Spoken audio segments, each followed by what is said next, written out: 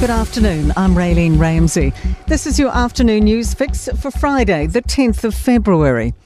Aucklanders are being urged to tie down trampolines, clear gutters and get rid of curbside flood waste as Cyclone Gabrielle promises severe winds early next week.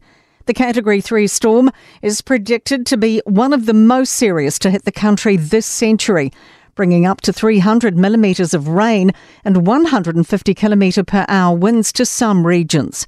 Met Service meteorologist Georgina Griffiths says initially Great Barrier and North Auckland will see the strongest wind on Monday, and then the whole region is at risk of severe gales Tuesday morning. Auckland likes to blow from the southwest. It's our common direction and we do it really well. So, you should expect some wind impact almost everywhere in Auckland.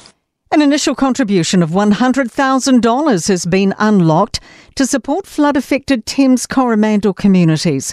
Emergency Management Minister Karen McAnulty says the government has agreed to the District Council's request to get immediate support to those who need it.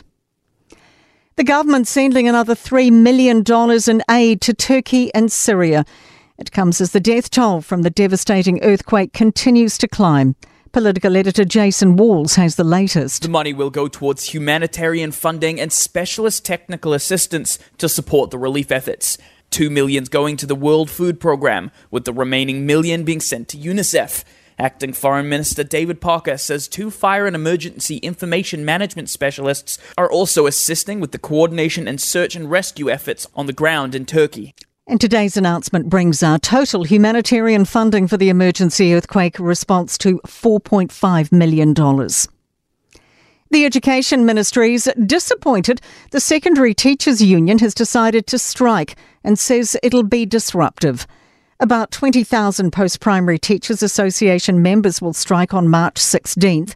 They want a collective agreement with increased pay, matching inflation, more guidance staff and workload controls.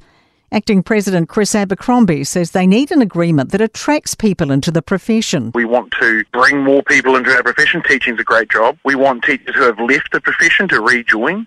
The ministry says they've continued bargaining with the union in good faith, with further meetings scheduled for the end of the month. Hawke's Bay Police have arrested 6 young people aged 12 to 16 and laid 21 charges in a crackdown on youth crime in Napier. A dedicated police team was set up last month after an increase in stolen vehicles, fleeing driver events and commercial burglaries, including ram raids. In sport, newly named Black Ferns mentor Alan Bunting is hoping to carry on the legacy established under his predecessor Wayne Smith. Bunting will keep a close eye on the upcoming Super Rugby Aupiki season and says he's committed to their culture and winning. All Blacks great Richie McCaw and former Olympic rowing champion Nathan Cohen lead the 2-day tandem men's race at the Coast to Coast at the halfway stage. Callum Sutherland and Rebecca Firth are leading their respective 2-day races after day 1. I'm Raylene Ramsey. That's your latest news fix, and we'll be back with the next update tomorrow morning from the News Talk ZB newsroom.